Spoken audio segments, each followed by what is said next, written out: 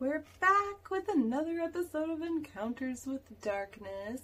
I'm Ashley Greathouse, and here's my disclosure. I do not actually believe in the supernatural.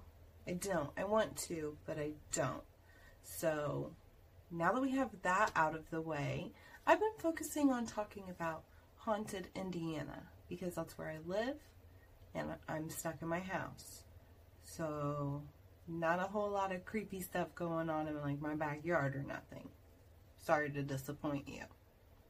And I really didn't want to do this topic because everybody knows it. Like, it's the one thing, if you're local to Indiana, or at least southern Indiana, then it's going to be the one place that always comes up when you talk about haunted locations. It's just the hot spot, okay? All the cool kids go there. It's just not like during spring break. But yeah, it's a hot spot. What is it? I'll tell you. It's Tunnelton, Indiana, if you haven't guessed it yet. They have probably one of the most haunted tunnels in Indiana. I think it's fitting. It is. The actual place is called Tunnelton, and they have a haunted tunnel. It's a creepy name, creepy story. So yeah. Alright, so now why is this place? Why is it haunted? Well, no one really knows.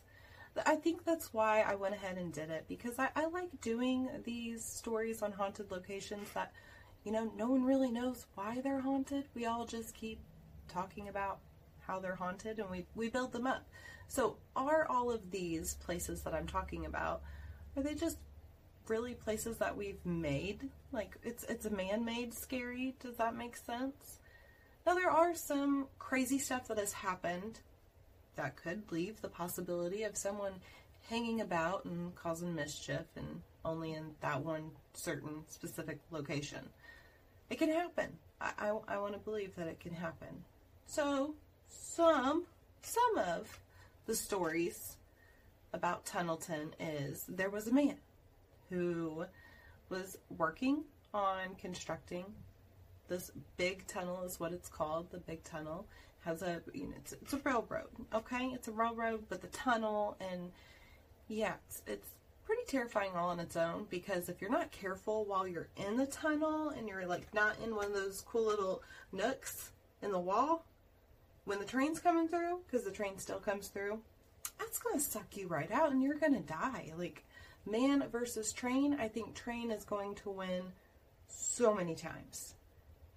But the man who died during the construction, it was not by a train. Obviously, it was still being constructed, so why would they allow a train to go through?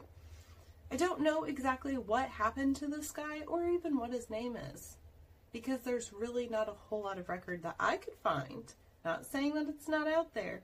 Maybe I'm just super lazy and didn't find it right away and gave up.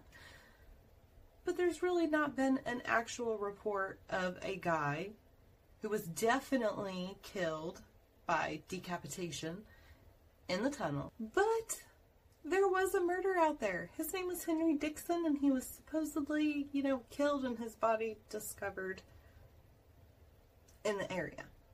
So there could be his ghost, but what really explains the ghost sightings and stories from before Henry Dixon's time?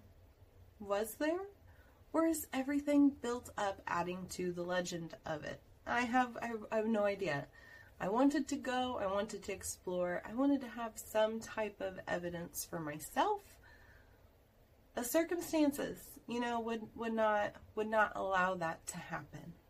And I'm pretty bummed out about it. But yeah, Tunnelton, Indiana is probably one of the most scariest things. Now, everybody's personal experience there, it's just that. It's a personal experience. So it kind of differs from person to person.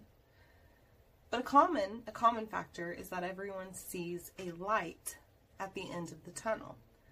Now, this could be coincidental. It could just be that other people who want to find the ghost just as much as you do have decided that they're going to start their exploration of the tunnel, but at the other end, And maybe, you know, circumstances happen to them that cause them only to have one light.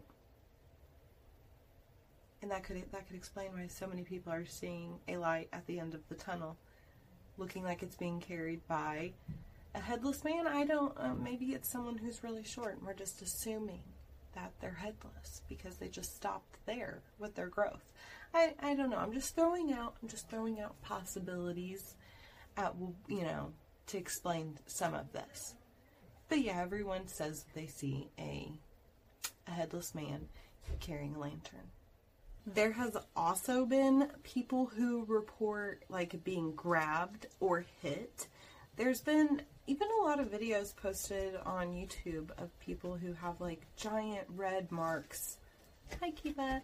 Giant red marks like wherever they were hit. Generally it's on their back is where they're hit. Now all of this can just be stunts. You know, friends can be coming over and smacking. I don't have to explain it. You guys understand and hopefully get how something that simple could be faked.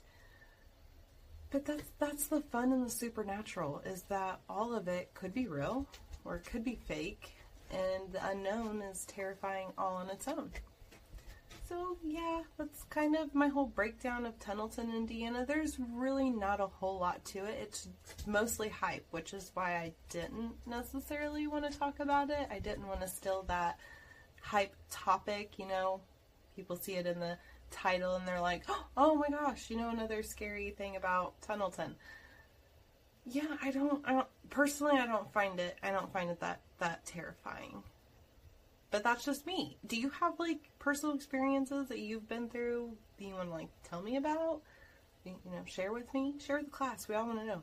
We want to know. Maybe I'll talk about it next episode. But thank you guys for tuning in. Stay creepy, wash your hands, and I love you.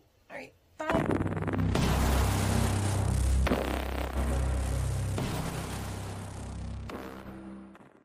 Hey guys, last thing, follow me on TikTok, on like everything.